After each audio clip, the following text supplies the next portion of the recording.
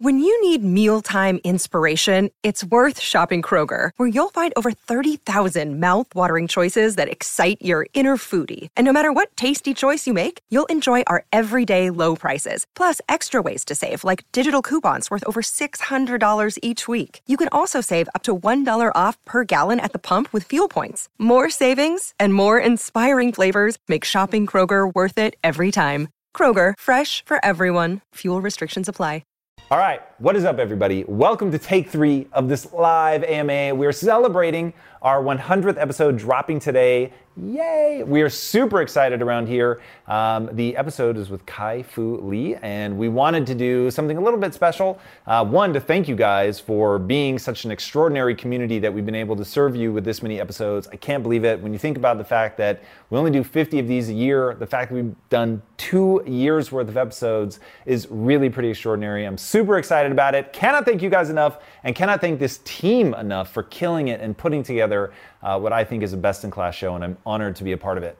All right, first question. By the way, Chase is going to be going through the feed, so ask your questions. He's going to pull out the most impactful, the ones that hopefully will impact the most people. So here we go. First one up is from Sulinya Ramanan. Of late, I've been grappling with the ideas of work ethic, mental health, life satisfaction, and success. In particular, Gary Vee talks about never having taken a day off for 11 years. Suzanne Evans says that burnout is a myth, etc. On the other hand, Ariana Huffington and others talk about the need for self-care and how it enhances productivity. What is your take on all this advice? Do you personally schedule time off? And do you think the amount of self-care a person needs is personally dependent? How do you stay motivated when you are so busy that your emotional needs are compromised? Okay, so one, let's address the individual variability, which I think is absolutely massive. I think that all of us are wildly individual, and I would not have answered that question the same way 3 years ago before Lisa went through her massive microbiome disruption, and as I began to really learn about the microbiome and just how different it is from person to person, and seeing the massive catastrophic impact of one food on Lisa where I could eat it with absolute impunity, I began to realize, whoa, there really is a lot more to individuality, even at that level, than we think about. And then when you think, if we're that radically different at the literal micro level, then when you accumulate all the differences, the way that we grew up, our genetic predispositions, all of that, then you get pretty massive big differences. Now, having said that, the one thing that I think is universal is we all have an extraordinary ability to adapt. So, and that really is my message, that you can become whatever you want. And there are limits to that for sure. I don't think that we're completely blank canvases. I just think that our ability to change is so extraordinary. It just makes all the sense in the world to focus on that rather than the areas where we're not going to be able to change. So now, in terms of specifically self-care, I think that even somebody like Gary Vee, who is way committed and all in and just working crazy hours, I think it's important to understand that what he's doing is what he loves. So it's not like he's nose to grindstone doing things that are just absolutely painful and he doesn't enjoy them. And then to remember that on the weekends, and I don't know well enough exactly how much time, but he talks a lot about spending time with his kids and carving out that time for family. So, but I think the key thing to take away from Gary is that he loves what he does. And so he's filled up. It gives him more energy than it takes away. And that's definitely my punchline. So I'm a huge believer in work ethic. I'm a huge believer in really going ham after what you want, but it needs to be something that gives you more energy than it takes away.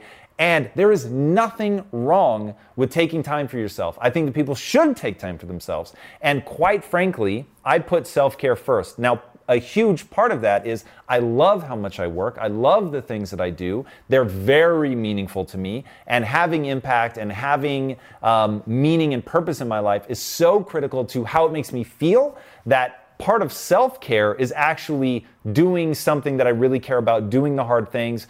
But having said that, I prioritize sleep. So let's get really functional now. I prioritize sleep. It is the first thing that I take care of. I make sure that my diet is on point. I don't eat clean year round. I definitely have cheat meals and things like that, but they're pretty rare. They're far and few between. I'm very focused on maintaining my cellular health. That's a big deal for me.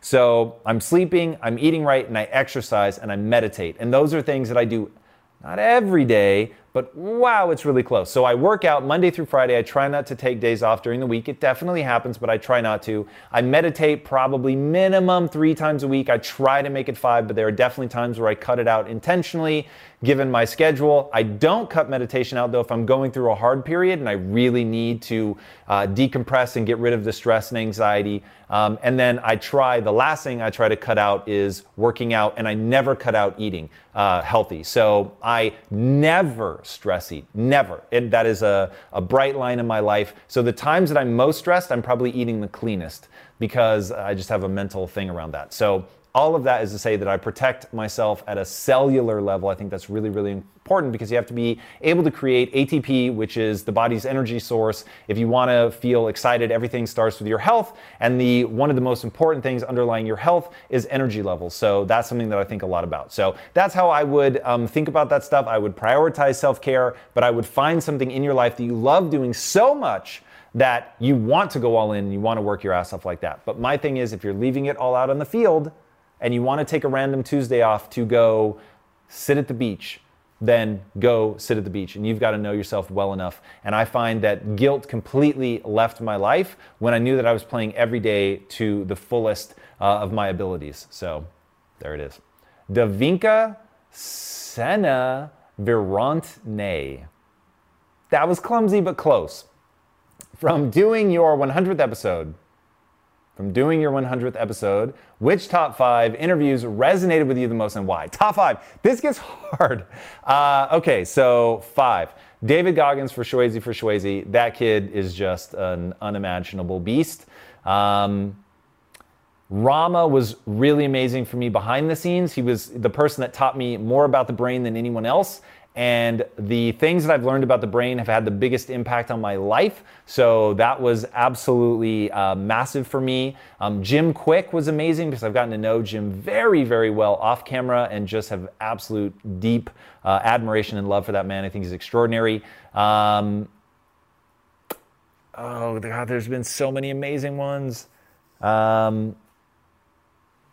Jay Shetty was extraordinary and also became a friendship and business relationship, which has been really, really amazing. Who have I learned a lot from? God, so many.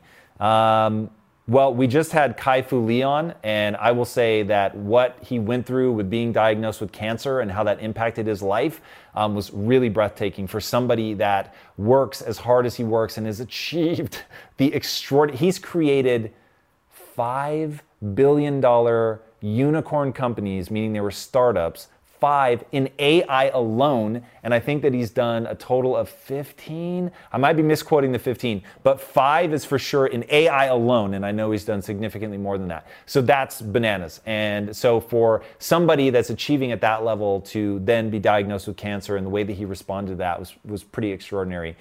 So I got a lot out of that. Yeah, and I could keep going, but those are a good 5 to start with. All right. Dinesh Venkatachar. Jesus, I'm having a horrible time with these names today. Dinesh, thank you so much for writing in.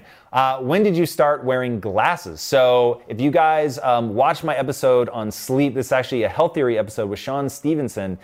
He talks a lot about blue blockers, and I've started to really worry about the amount of time that I spend on a computer and if it's disrupting my sleep, and also just the long-term effects of blue light on the eyes. We get so much in. So these are blue blockers. So technically I don't need them for reading, but I do now wear them quite a bit.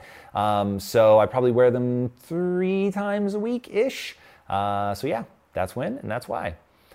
Jordan Legault. What advice would you give your 20-year-old self? And go into detail why, please, much love. Okay, so the advice that I would give to myself at 20 years old is for the love of God. And of course, it didn't exist at the time, much to my dismay. But now, read mindset. So the big thing that I was struggling with when I was that age was I had a fixed mindset. And I cannot tell you just how much your mindset matters.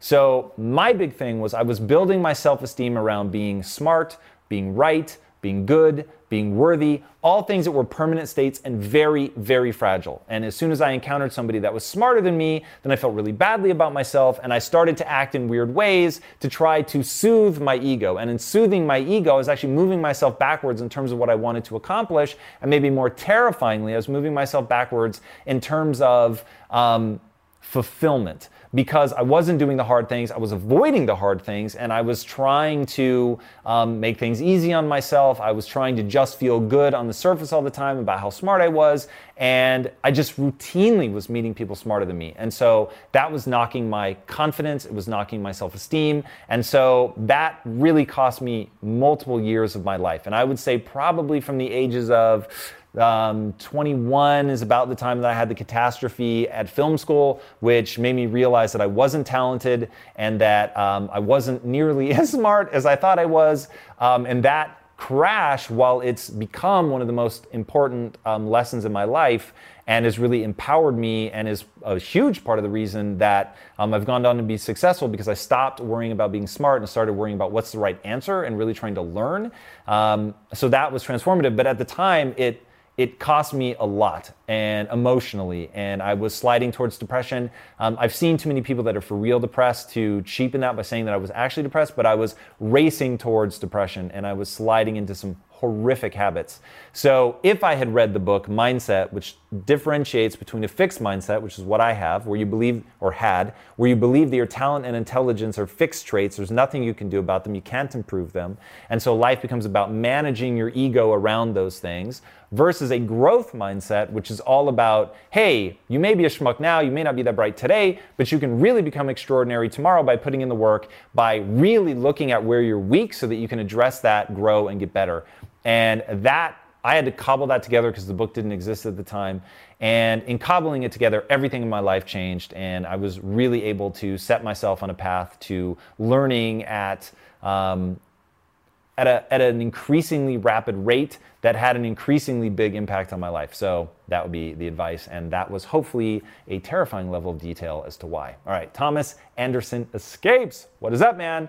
All right, congrats to the awesome Impact Theory team. How does the team feel about episode 100? How often do you calibrate to make sure everyone's selfish desires are kept aligned? I know you like to look for this in the interview process. So we have team lunch every week, and we sit down, and it's a great time for us to recalibrate in a fun way, and that's always keeping things light, not focusing too much on work. But like today, we just had our team meeting or team lunch because we wanted to celebrate on our 100th episode. And we went around and said, who is your favorite guest? And we went around and said, who's the guest that you'd most like to see? So that's a great way for us to see, take a temperature, make sure that we're pulling the kinds of guests that people here are excited about. And hopefully that's an extension of what's going on elsewhere as well. And then every week, we also have a team meeting where we talk business. We talk about what's going on. We talk about principles. So what's happening that we're not happy with, that we want to make changes in, something that someone might be blind to, and we really air it all out in that meeting. And it's ultra public, and I think that that's really, really critical. And if you guys haven't read Principles by Ray Dalio, if you're involved in leadership in a company, it should just be a must read. I think that book is transformative. That book has impacted me more than any other business book ever. It's not as important in general as mindset, but if you're in a leadership position in business, I think it is absolutely fundamental. So that's communication is the really short answer. Making sure that people are being really candid. I was going to say brutally honest, but not brutal honesty, but absolute candor and transparency, saying the hard things. All of that is super critical to the health of the organization, and we have multiple outlets for that every week. Mo Regalado. Who would be the interview you want to do but haven't been able to secure yet? We were just talking about that. So for me, there's a few people I'm absolutely desperate to interview. I would really like to interview Will Smith. I think that would not only be an extraordinary interview, it would be great for the company. I'd like to interview Jay-Z for the exact same reasons. I'd like to interview Jordan Peterson. I am just beyond obsessed with his insights. I think that they're really, really incredible, and it makes me sad that he's somehow controversial. In fact, I avoided him for like a year because I thought that he was some crazy person. And so finally I thought, man, people are just way too many people are saying that they want him on the show. I need to actually go watch something. And in watching it, I was really, really impressed. And I think that he's super cogent. And the easiest way to explain why I dig him is when I listen to him, it doesn't give me a dark feeling, which I know is how people interpret him, but that's just not how it hits me. His notion of personal responsibility, of making your bed, of doing the hard things, of really accepting personal responsibility for your life, I just think it's extraordinary. I'd love to get him on the show and pick his brain. I think that would be a lot of fun. And yeah, then we've got we're trying to get, there's the CEO of the Girl Scouts, trying to get her on. I think that'd be extraordinary. Sheryl Sandberg, I think would be extraordinary. There's a lot of really cool women that we're trying to get on the show. It is a big push for us right now. We just have not had enough women on the show, so that would be extraordinary. Mel Robbins is another person that her episode really impacted me. I thought she was extraordinary. All right, Nicole Medina, do you ever hit periods of lack of motivation? What are some tips to keep motivated when you hit a slump? Yes, I do. In fact, I just recently went through one. And it was driving me nuts. I was like, why am I so low energy? And at first I thought that it was an exercise problem because I had been so busy that I was skipping the gym more than I like to. And so I was probably averaging about 3 days a week. I try not to be that low. And so I thought, oh, this is it, man. This is what happens. Like when you don't work out enough, your energy levels start to drop. So I started hitting it in the gym again, really hard. And then I was like, nothing has changed. So I thought, okay, well, that's not it. What is it? And as I was trying to think through the process of, is it my diet? Is there something I'm not eating? I always come back to diet and exercise. That is like always where I start. And I don't think people appreciate enough how the microbiome impacts neurotransmitters. So I was thinking through that. Nope, nothing wrong with my diet. It was ultra clean and nothing was impacting me. And then I realized I wasn't excited about anything. There was nothing on the creative side that we were doing that was really amping me up. We'd already finished the first episode of Neon Future. Neon Future crushed, and there was so much enthusiasm about getting it out. And then it fell into like the day-to-day grind of a monthly comic book, which is not fucking easy to do. And that gets into like that just really hardcore grind. It wasn't new anymore. And so I really had to like figure out a way to reconnect to the enthusiasm. And the great news is that I have all these processes that I run through so that I don't get stuck in periods like that. And remembering that excitement, love, all of those things are like a fire, and you have to actively tend to them or it goes out. And so all of the deadlines, the end of the year pressure of making sure that we have everything in line for 2019, the size of the team has gotten bigger, so making sure that I have everybody's OKRs, all that was pulling me away from connecting with the things that I actually find just exciting on a day-to-day basis. And so I really had to stop and take the time to find that thing that amped me up, that got me excited, to be able to fan those flames, to fall in love with the process of what we have to do to get the comic books out, to take the time to really look at and appreciate the things that are working, whether it's a page of pencils that are just extraordinary, or colors, or just some of the stuff that's happening off camera that I don't talk about because it's just too early stage. But to give you an idea, I got approached yesterday by a company that wants me to come on, and they want to give me some equity in the company, and they want me to basically consult for them and help them. And when I say that they are so aligned with what we're trying to build on the studio side, I was like, whoa, this could really be fucking cool. And to take the time to acknowledge those moments that, we're putting out this content, that it resonates with people from, people in high school, man. We have high school kids write and say that we're helping shape their thought patterns and what they're doing, all the way to CEOs of these multinational conglomerates that happen to line up exactly with what we're doing. And in the business meeting, he was like, dude, you're improving my marriage. And I was like, this is so fucking cool. Like, we live in this crazy, extraordinary time. So the way that I got out of that lack of excitement is just taking the time to reconnect to those things, to understand that love, excitement, all of that stuff is a process that you have to take the time to say to yourself and to say out loud, these things are exciting. What I'm doing right now in recanting these things, reminding myself how exciting these are, taking the time to walk the team through it, tell them about the opportunities so that they understand what's going on, and that I'm saying it and I'm being enthusiastic about it, and that's reinforcing. And so that was how I got back out of that.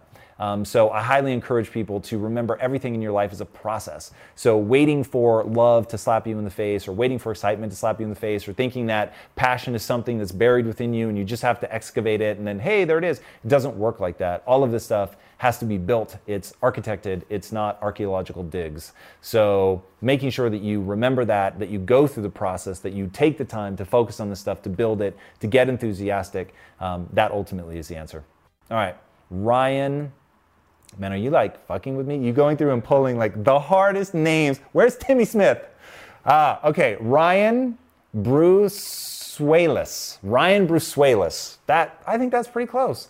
How do you balance gratitude with the hunger for needing more? All right, this is a really fascinating thing to me. So I don't know how much I've earned my ambition. So when I was young, I just always wanted big things. So that one has come easily to me. Now, I think the ambition is also a process, but I don't know that you need to feed your ambition. I don't know that people need to be ambitious. I think people need for sanity, for joy, is fulfillment. I think that people need, but I don't know that you need to be ambitious. So Ray Dalio said it in his book, and I thought it was an extraordinary way to sum it up. And he said, and I agree with the sentiment completely, I don't know that my life is better in all of its, pursuit and hard work and hustle than somebody who just wanted to live a quiet, stress-free life. I just know it's the only way I could have done it. And I thought, whoa, that is exactly how I feel. I'm not preaching go hard, go ham, go hustle for everyone. I'm just saying, if you are ambitious, let me tell you how you can play that out in a way that's going to fulfill you and make you love your life.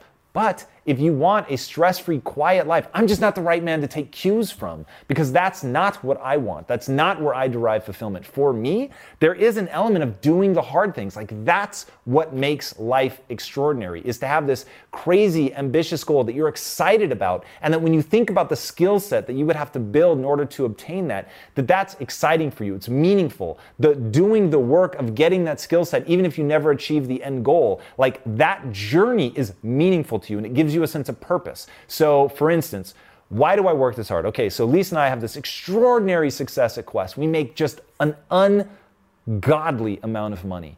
And we could have literally bought an island and retired and just said, fuck it, like, this is it. This is what we do. We chill, we watch movies, we play in the surf, and that's our lives. And that holds no interest to me whatsoever, because the thing that I'm driven by is knowing humans are the ultimate adaptation machine. We have all this possibility, all this potential. Okay, that potential for me is very exciting. That lights something in me. And so what I want to do, I have the hunger to find out how I can turn that into actual skills and actual accomplishment. Okay, now the thing that's driving me in that, the thing that gave that hunger meaning and purpose, which is super critical, was knowing I could build a set of skills that could help people at a global scale get a growth mindset and then transform their life the way that I transform mine. Now that's exciting to me when I think about the people, the actual people that I can touch. So when I'm tired, when I'm bone tired, and I've said this before in my comments,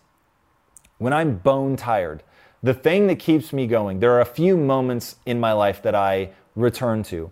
One of them was Rashawn, and if you guys have heard me talk about him, when I was too young and stupid to really be truly useful in his life, I big brothered for him. And I met him when he was 8 years old, and I big brothered for him until he was 16 and a half. And he had a very tumultuous life. He grew up in the inner cities, very hard, adopted, single mom, and as it turned out, much to my dismay, because I did not realize it was happening, he was being abused by his adoptive mother. And so I ended up becoming his guardian for a brief period of time to get him into foster care. I mean, it was just crazy. And that touched me deeply. Now, I was too young and stupid. I didn't have a growth mindset at the time, so I couldn't really help him in the way that now, looking back, I wish I could have. But that really touched me in terms of he was such a cool, extraordinary little kid, and where he grew up had a terrifying impact on his life, and that bothered me. And so that made me realize where you grow up has a huge impact on your life. And so another one is some of the people at Quest that I met, again, extraordinary humans, but growing up in the inner cities, because that's where you manufacture. they just were never going to do anything with their life because they didn't believe in themselves.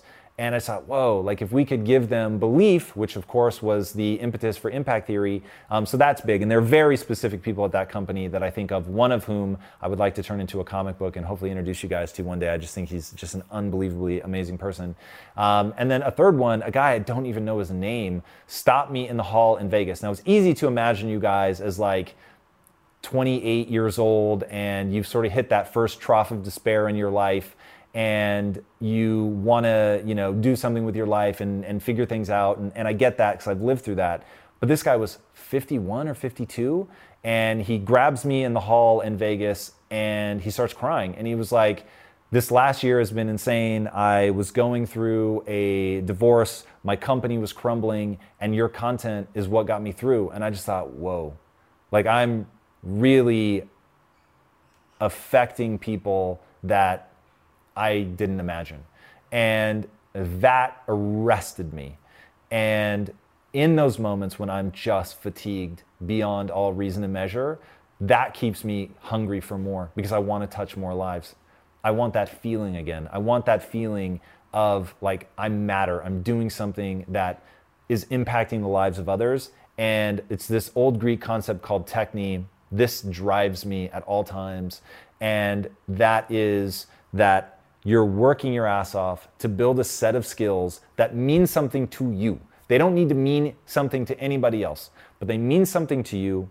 And the reason they mean something to you is they're going to allow you to serve not only yourself, which I think is huge. And look, I'm motivated selfishly. I want to do rad shit for me, for my family, for those that I love and that are close to me. But I want to create that ability to do that amazing stuff by serving other people and delivering value to their lives. And I just really grab on to those people. And because I'm obsessed with scale, that's what keeps me pushing for more. I just want to help more people because I want to get that feeling. And that's something that I want for everybody. I want you guys to find that thing, not find. You're going to find an interest, but you're going to develop that thing that lets you feel like that you matter, that you're able to help. I just think nothing can touch that, and I'll shorthand it to fulfillment. It's just, fulfillment is the name of the game. You combine that with my belief that we're these potential machines, and you get why I'm just always pushing. I want to develop myself, and I want to help more people. That's why the company's called Impact Theory, by the way. I wonder how much Impact Theory has just become a name for people and they don't really think about it. So this company is quite literally my theory on how to generate impact. And the theory is very simple. Make media that touches people on a mass scale, both directly and emotionally. So directly, we'll call what I'm doing right now the direct-to-camera stuff, where it's just all logic. I'm just telling you how to do it, how to think, ways, tools, tactics, all that to get your life where you want it. And then on the other side, there's appealing to people on a deep limbic level. So it's all emotion, it's all storytelling, it's narrative, and that's why we're telling these stories. That is my theory on how to create impact. That by doing those two things, you can change the way that people think generationally. And so, yeah, it's a big, hairy, audacious goal, as they call them.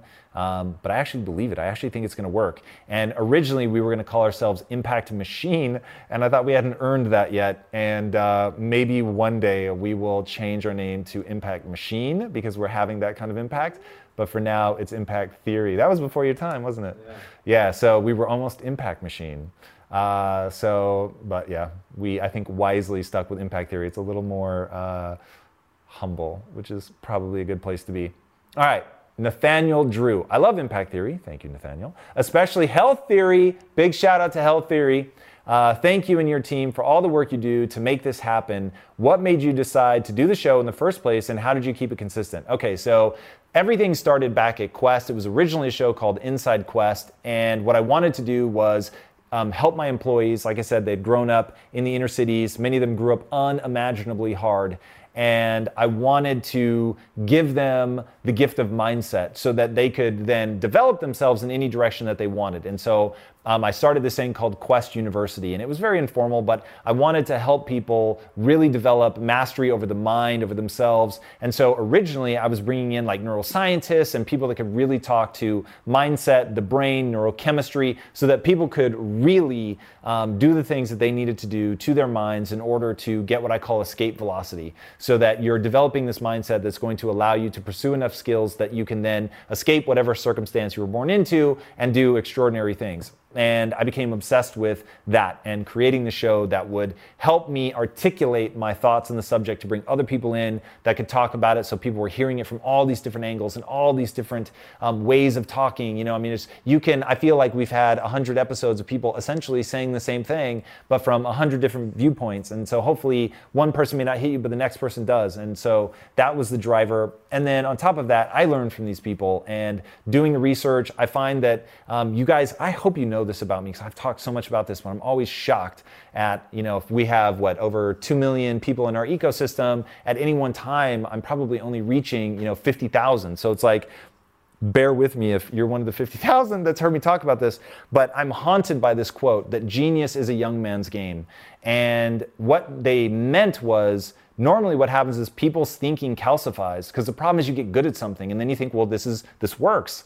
And so you think of yourself as a master, and then you're not staying nimble intellectually anymore. And so all of your thoughts, they really get brittle and they calcify into dogma. And there was another quote, I forget who this is by, a famous physicist, if I remember right. And he said that it's not like the way that ideas change is that a new idea comes and people are convinced.